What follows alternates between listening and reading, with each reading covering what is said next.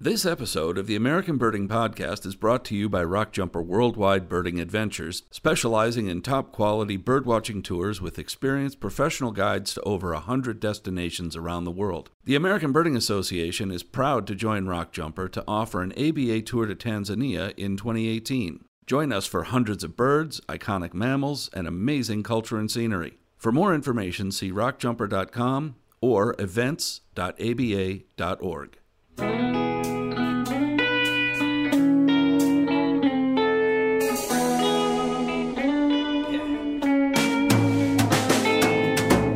Hello and welcome to the American Birding Podcast from the American Birding Association. I just want to start off by thanking those of you who stopped by the ABA booth at the American Birding Expo in Philadelphia last weekend to say hello and share that you enjoyed the podcast. It is a very weird thing to be recognized by your voice. That was a new experience for me.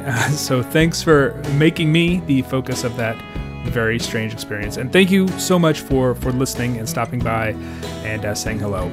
I just want to spend a little bit of time right off the front talking about the hurricanes, multiple hurricanes. It has been long enough that we are starting to get some news from the islands in the Caribbean that were hit by Hurricanes Irma and Maria. If you are following along, you know that islands like Barbuda, Dominica, and Puerto Rico particularly were hit hard, and along with all the human suffering, a lot of birders were also concerned with the welfare of many of the endemic bird species on those islands. Now that we're sort of a couple weeks out from the passage of those storms, there's a little bit more to report. The Barbuda warbler, a species found only on tiny Barbuda, and there was a lot of concern that Hurricane Irma's passage directly over that island could have been an extinction-level event for that species. There's only about 2,000 birds on the island.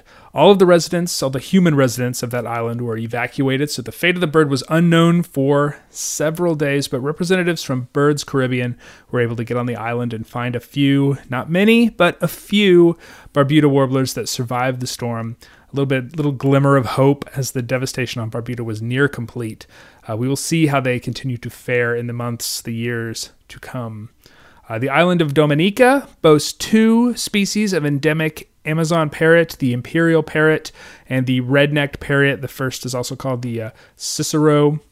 Dominica was hit directly by Maria, and last I heard just the other day, the facilities that breed those parrots for wild release did come out okay. Though no word yet on the wild birds as of the time that I'm recording this. And third, Puerto Rico took a direct hit from Maria. The human suffering is significant, but Puerto Rico parrot, the most famous and endangered of the Puerto Rican endemic birds, did survive, or at least the facility where the birds are held for release, as on Dominica, and captive breeding survived, though apparently El Yunque National Forest, the only national forest property in the United States that is a rainforest, saw significant damage. Unfortunately, once again, time will tell how those things come out.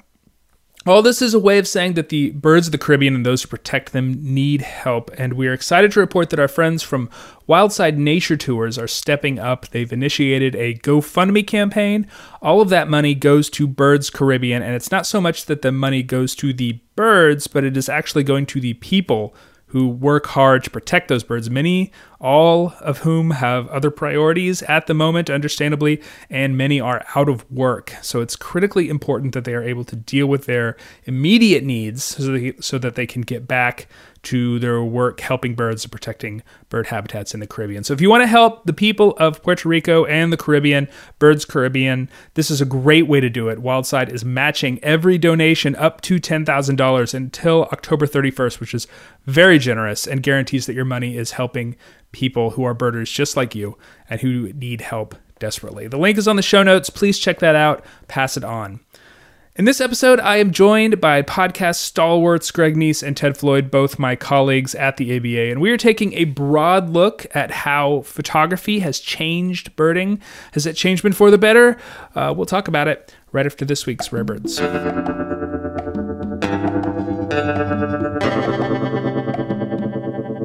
This is your Rare Bird Focus for the last part of September, first couple days of October 2017.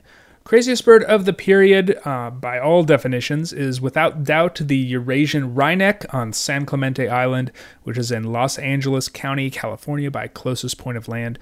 A wryneck is sort of a mythic ABA area vagrant, a code 5. There's only one living record of this species prior to this one on Gamble in western Alaska in 2003, though it has been found dead before, including once in a shipping container in Indiana. And that is relevant to this bird, and I'll go ahead and touch the vagrant third rail here and throw out ship assistance as a mechanism for this bird to arrive here so close to the port of Long Beach. Regardless, that should not distract from the incredibleness of this bird, especially since the ABA Recording Standards and Ethics Committee does allow ship-assisted birds to count. It's arguably the most bizarre species of woodpecker. Its cryptic coloration and weird habits. It almost looks like the old world version of putu, if you're familiar with the neotropic goat suckers that sort of look and act like broken off tree limbs. That's sort of what this bird does. And pending acceptance, it is a first record for California as well. Other first records of note, a short-tailed shearwater was photographed in Massachusetts for a state first there. It is only the third or fourth record in the Atlantic Ocean. And I want to give a shout out to Seabird McKeon, a guest on this podcast, episode 0115, who totally called this record. His prognostication powers are excellent. There have been a lot of magnificent frigate birds reported throughout the upper Midwest in the wake of Hurricane Irma's passage. They continue into the last couple weeks. One in Rowan County, Kentucky, represented a Kentucky first.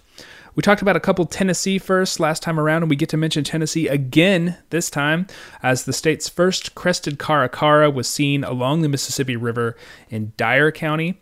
It was actually at the confluence of 3 states, and was also seen in Pemsicot County, Missouri, and Mississippi County, Arkansas, where it was the second record for each of those states. And up in Colorado, not far from the ABA's old home in Colorado Springs, that state's first record of tropical kingbird was present, and interestingly, there was also a Couch's/tropical type kingbird seen just this past week in the western part of the state. It would be the second record for either of those birds, depending on what it turns out being. That is only a short roundup of notable rare birds and the ABA area for the period. For the entire list, check out the ABA blog every Friday morning. You also get up-to-the-minute information at the ABA's Rare Bird Alert Facebook group at facebook.com/ABA Rare. There's arguably no technological shift that has changed birding more in the last decade or so than the proliferation of cameras. Taking photos, sharing photos has become sort of synonymous with birding for a lot of us, and it's hard to remember a time now when that wasn't the case. We're going to talk sort of broadly about photography and the birding world with a couple American Birding Podcast regulars. I'm here with webmaster Greg Neese and Birding Magazine editor Ted Floyd, two people who undoubtedly have some insight into this shift. Thanks for joining me, guys. It's great to talk to you again. Good to see you. Hey, how you doing? Greg, I'll go ahead and start with you. In a previous life, you were a professional photographer. What, in your opinion, has sort of driven this shift from only a handful of birders carrying a camera to what it seems like every birder carrying a camera? Cost and availability, undoubtedly. There's around 2007, I think it was 2005.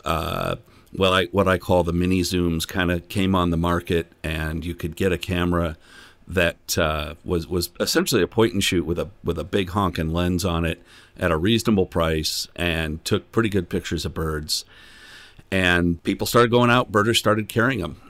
Then there wasn't really there wasn't anything to do with them at that point. Birders weren't really using social media, and I don't want to kind of get ahead of where we're at, but yeah, cost and availability. I mean, when you think back to what film cost before that, yeah. Yeah, no, I remember that. You know, I'd never used to carry a camera around, and then all of a sudden my dad kind of introduced me to this little Canon power shoot deal. I mean, it's the size of a credit card, a little thicker, and I started carrying that around and taking, horrible photos of birds, but taking photos of birds and kind of holding on to them.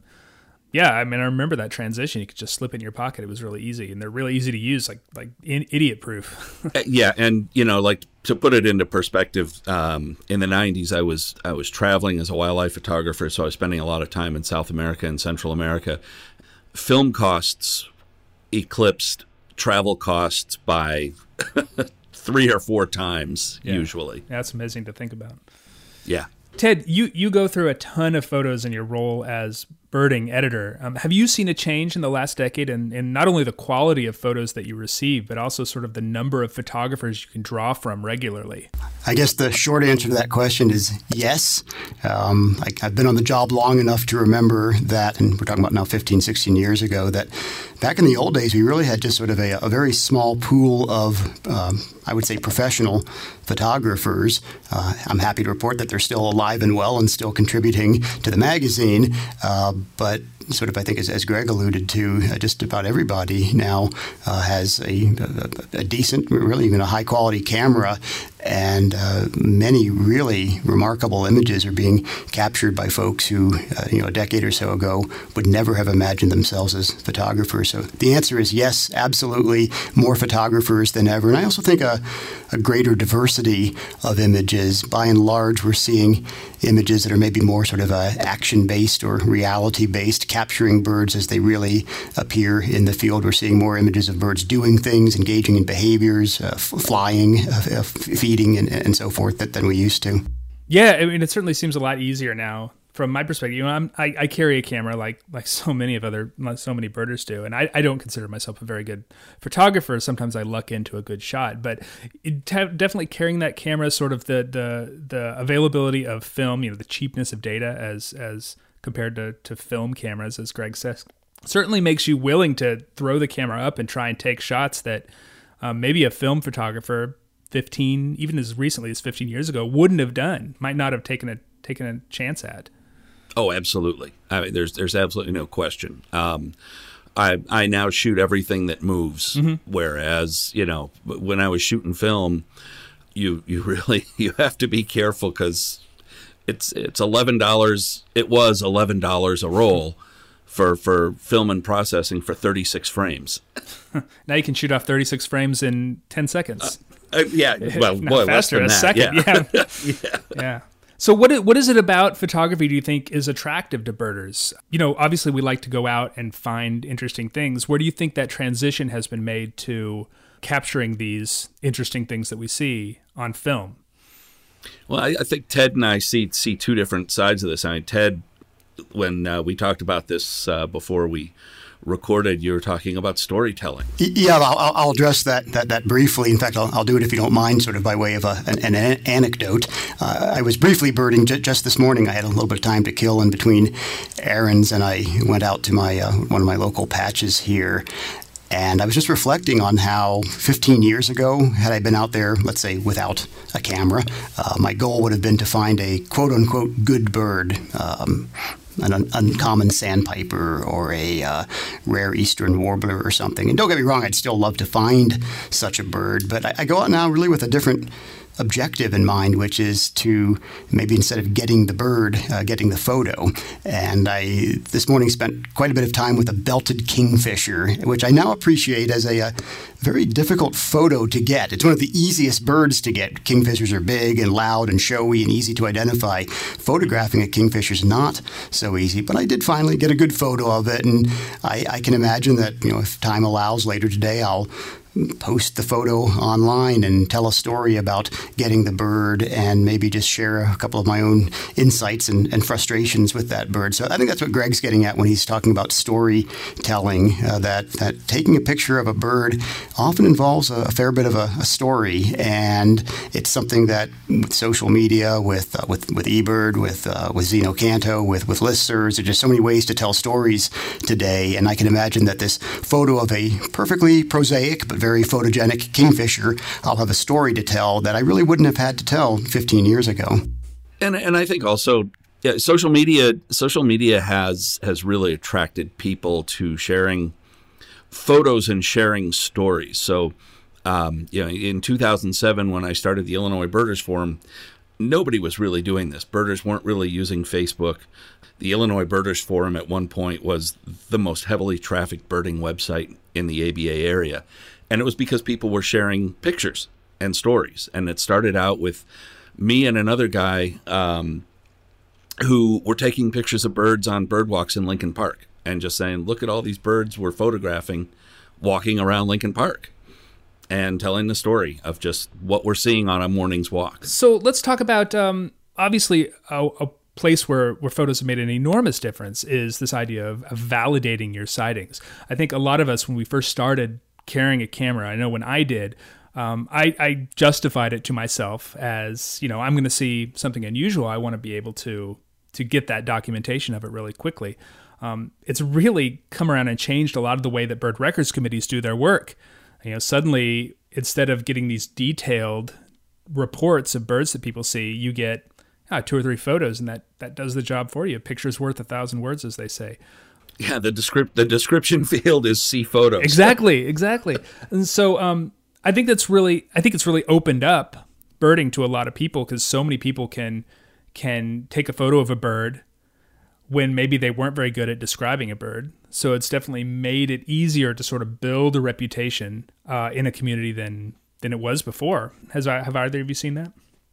Definitely. And just to touch upon the documentation thing in a different way, it's the number of very beginning birders who are finding really good birds and not knowing it is really a fantastic thing. And again, that started happening right around 2007-8. When people just started picking up cameras and shooting whatever was moving in their backyard. And Greg was talking about beginning birders. I guess I want to make a shout out here for those of us who have been doing this for quite some time. I'm also struck by how much I'm learning from sort of after the fact evaluation and assessment of my own photos. I mentioned earlier that I was out birding this morning, and I spent some time with a little flock of Spizella sparrows, and it was composed of clay-colored and brewer sparrows. And, those are birds that on the one hand I feel like I've known very well for longer than many birders have been alive. On the other hand, I know that when I go to review those photos, I'm going to see some things on them that I just really can't have seen in the field, and I'll ponder them and sort of reflect on them in ways that I couldn't have without a photo. I'll also say, just sort of on a note of humility, that I'm struck by how often the photo shows something that is different from what I thought it was in the field. I mean, I'm not saying that happened this morning, but there have been many instances in which I realized that my carefully honed powers of observation weren't quite as strong and acute as I had thought that they were. And photos are really, and taking photos, the whole matter of photography is really, I think, affecting the way that much more advanced birders are engaging themselves as well. Absolutely. I mean, how much more can you learn about how a bird from a still photo than you can learn from a 10-second observation, where half the time the bird is obscured by leaves or whatever. You're able to kind of linger over those certain field marks that maybe you'll be able to take forward and use the next time you see a bird. Absolutely. And there's also a composite effect example. I don't know, maybe 10 years ago, 5 years ago, I was determined to find a mew or a common gull on Lake Michigan. And I made the mission of photographing every single ring-billed gull in every plumage I could possibly find. And I now have hundreds upon hundreds of pictures of ring-billed gulls. And when you look at them as a composite, you really start to understand the plumage variations in first and second cycle ring-billed gulls, and I think that would go for any bird that you wanted to study. I'll say that I have absolutely no objection to what Greg just said, and I do that myself sometimes. I also, maybe just to be a little provocative here, want to say that there are those in the birding community, names well known to all of us, who I think do object to that form of birding. That it's not even birding. It's not field identification anymore. It may well be documentation. It may well be science, but that something about the art of field identification has been lost. Now, again, I'm just the messenger when I'm saying that, but I do consider it to be an interesting idea that we have lost something, some sort of art or sort of imponderable essence of the sort of whole nature of field identification with this sort of after the fact evaluation of our photos. I do what Greg does. I favor what Greg does, but I also just want to say that not everybody is on board. I would think people that perhaps are technologically inclined to be able to listen to our podcast might be more inclined to be the shoot first and ask questions later sort of school of birding as well. Well, I don't know that that's necessarily a loss. I think that there's a gain involved as well, because as people spend more time trying to photograph birds, they also spend more time with them. The learning process might take longer because people aren't really focused on the field identification as it traditionally was. But I do think, and from what I've been seeing, especially in like the What's This Bird group on Facebook, there are people who I've now, in the 2 or 3 years that this has been going, that have been there weekly, and I see their skills improving, and I really see it happening in real time. You know, I've certainly felt like the ability to become a better birder, to grow as a birder, has almost democratized just the fact that there's so much information that is freely available now that you don't have to like sit at the knee of these birders who've been doing it for a long time anymore. I mean, those birders are putting this stuff online, and anyone who is interested in birds can find it. And photos are the same way. You know, we look at, sometimes I feel like I look at more photos of birds than actual birds these days. But yeah. But we're still spending time with birds, as you say, Greg. We're still taking that information in and kind of synthesizing with the information that we have learned in the field, and that makes us all, I would argue, better birders. Well, yeah, and one other point is that very often identifying a still photo of a bird, especially a single still photo, can be way more difficult than identifying the bird in the field when it's in front of you. I totally agree. Yeah. Just to play off that idea, I do think it's fair to say that over the years, and now in my case I'm talking about over the decades, there has been a bit of a tension, if you will, between birders and photographers, and maybe it's come more from the birding angle of things, that there's something more holistic, more in the moment about being a birder, and that being a photographer is somehow one-dimensional. And I'll just tell you that having become a photographer myself of late in the past few years, I sort of think of myself as a born-again photographer. I've really come to oppose that idea of a tension or a dichotomy there. I just feel that I'm paying more attention to birds and to other aspects of nature than ever before. I mentioned that kingfisher earlier, and just something as simple as learning that a kingfisher is a very flighty and easily spooked bird. Maybe everybody but me knows that, but I really didn't notice that until I started to try to take photos of them. And something as simple as just maybe learning a little bit more about the personality of a bird, in this case, the flightiness of a kingfisher, is something that really has been impressed upon me since becoming a photographer. Yeah, and there's a lot of common birds that if I didn't have a camera, I might be inclined to pass by. I've had situations where, I'll see dozens of blue-gray gnatcatchers on a certain trail at a local patch, and maybe one will come down eye level and nice light, and I'll pause for a second and I'll try and get a few shots of that bird when I might have been inclined just to pass by, and I maybe embarrassed to admit it, but I might have just moved on and looked for something quote unquote better than a blue-gray gnatcatcher. And now I'm taking photos of it. I'm watching it as it moves through the brush. I'm waiting for it to come out and maybe do something interesting so I can get some photos. I'm spending more time with that common bird.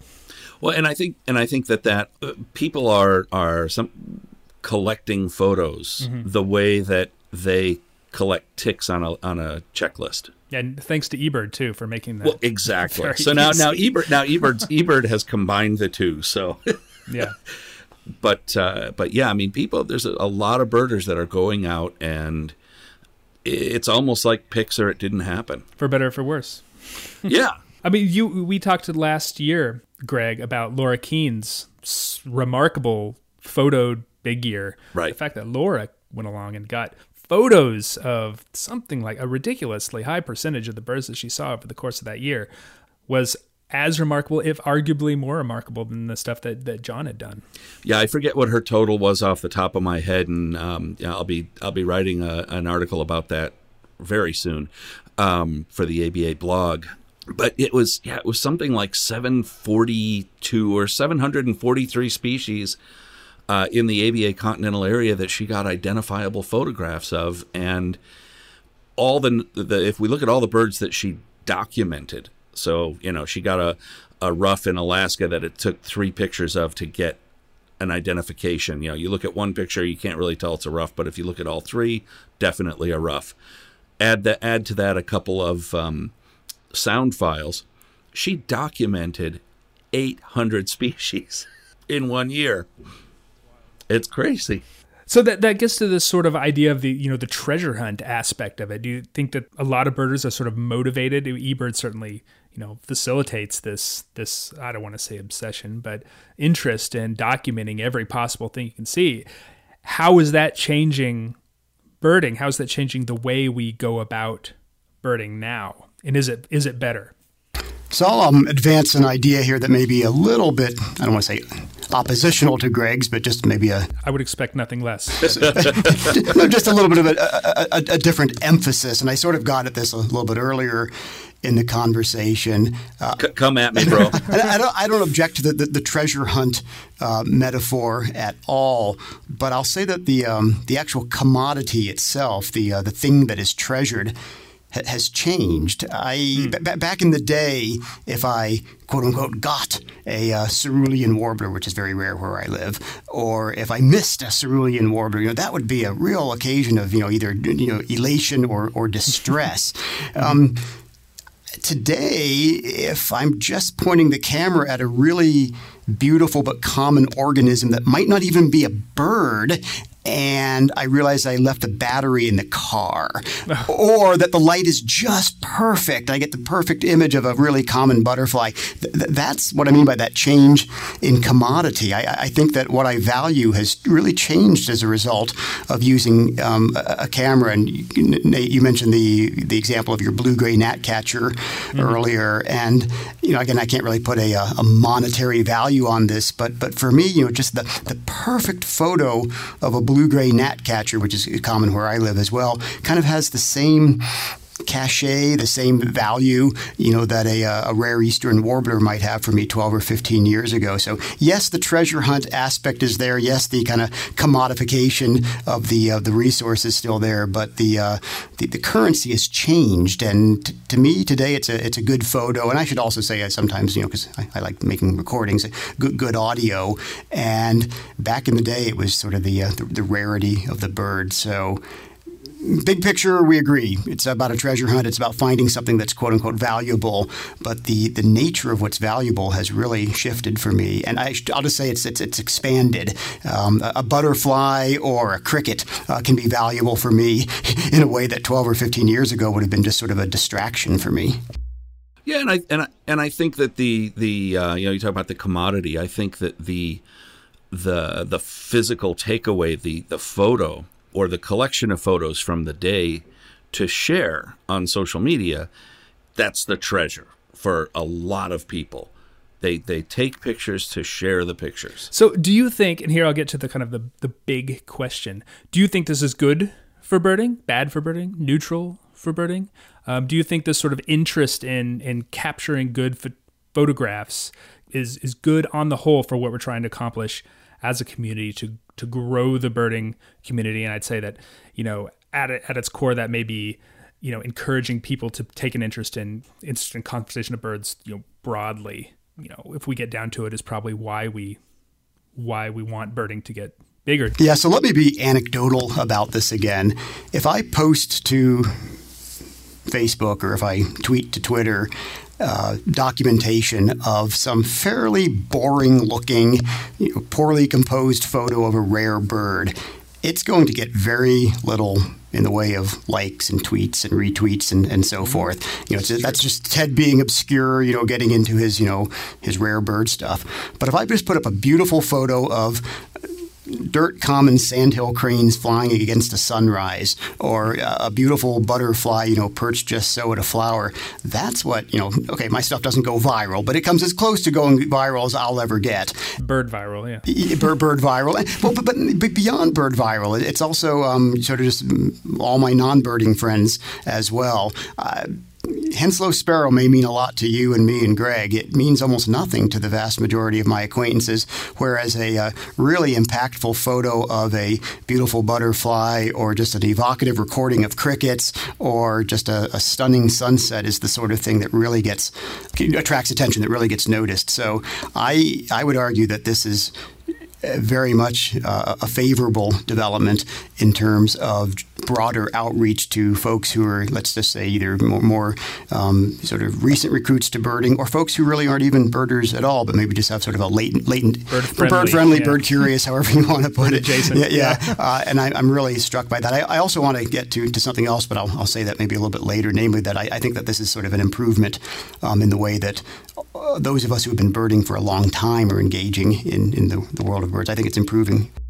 I'm going to agree with Ted. I'm going to have an anecdote from the other side, and that is coming back to the What's This Bird group on Facebook. That group now has well over 20,000 members, and it grows by hundreds every day.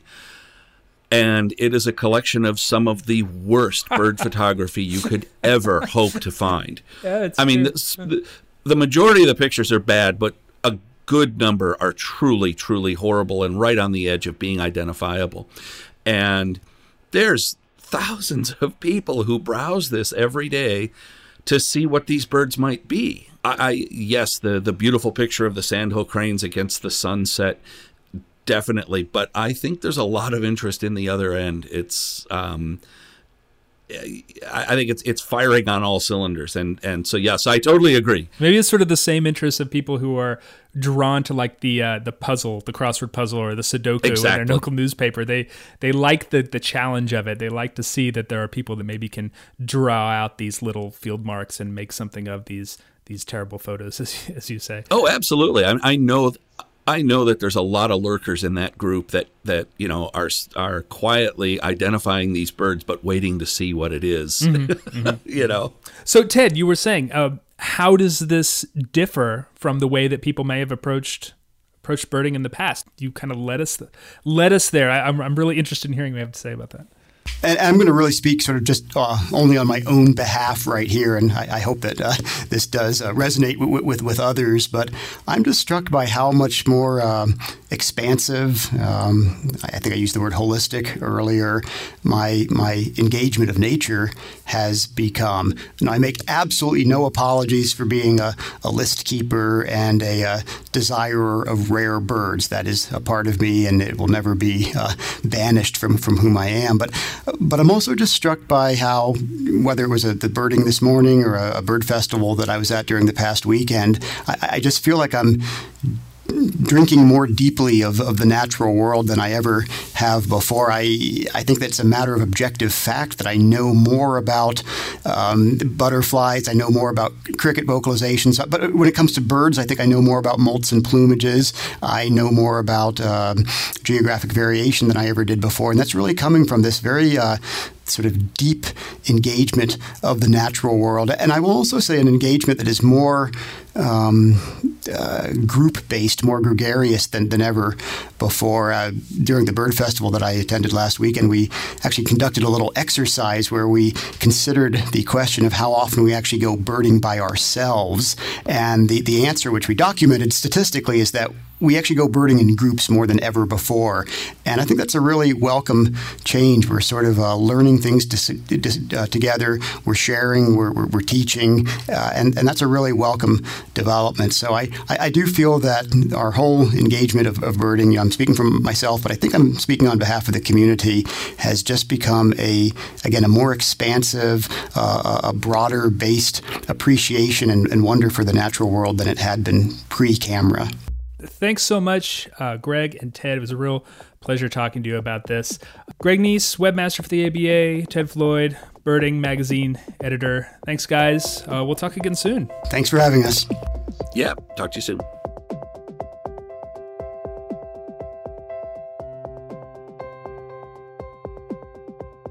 The American Birding Podcast is brought to you by the American Birding Association. It was great to talk to so many podcast listeners at the American Birding Expo. Thanks for your kind comments and support. Even if you didn't attend the expo, you can help support the podcast by becoming a member of the ABA. You can get more information at aba.org/join. Special thanks to Gary Weiner of Centennial, Colorado, and Edward Riley and Kate Wofford of Minneapolis, Minnesota. All joined the ABA recently.